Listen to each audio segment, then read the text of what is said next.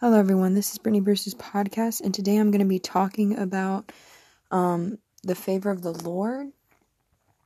The favor of the Lord opens the doors that no man can shut. The favor of the Lord really goes before you and makes the crooked path straight. And how we get the favor of the Lord is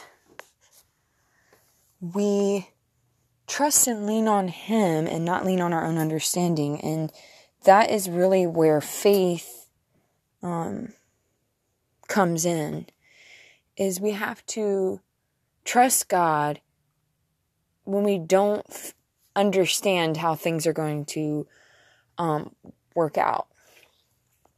An example of God's favor is Joseph, okay? He had every wrong situation that you could think of happen to him. His brothers sold him out for slavery. People giving him false accusations. But at the end of the day, God's favor was upon his life, so much so that no man, no devil in hell could stop the call of God on his life. So I really just want to encourage someone out there with this, that whatever you're going through, don't lose hope.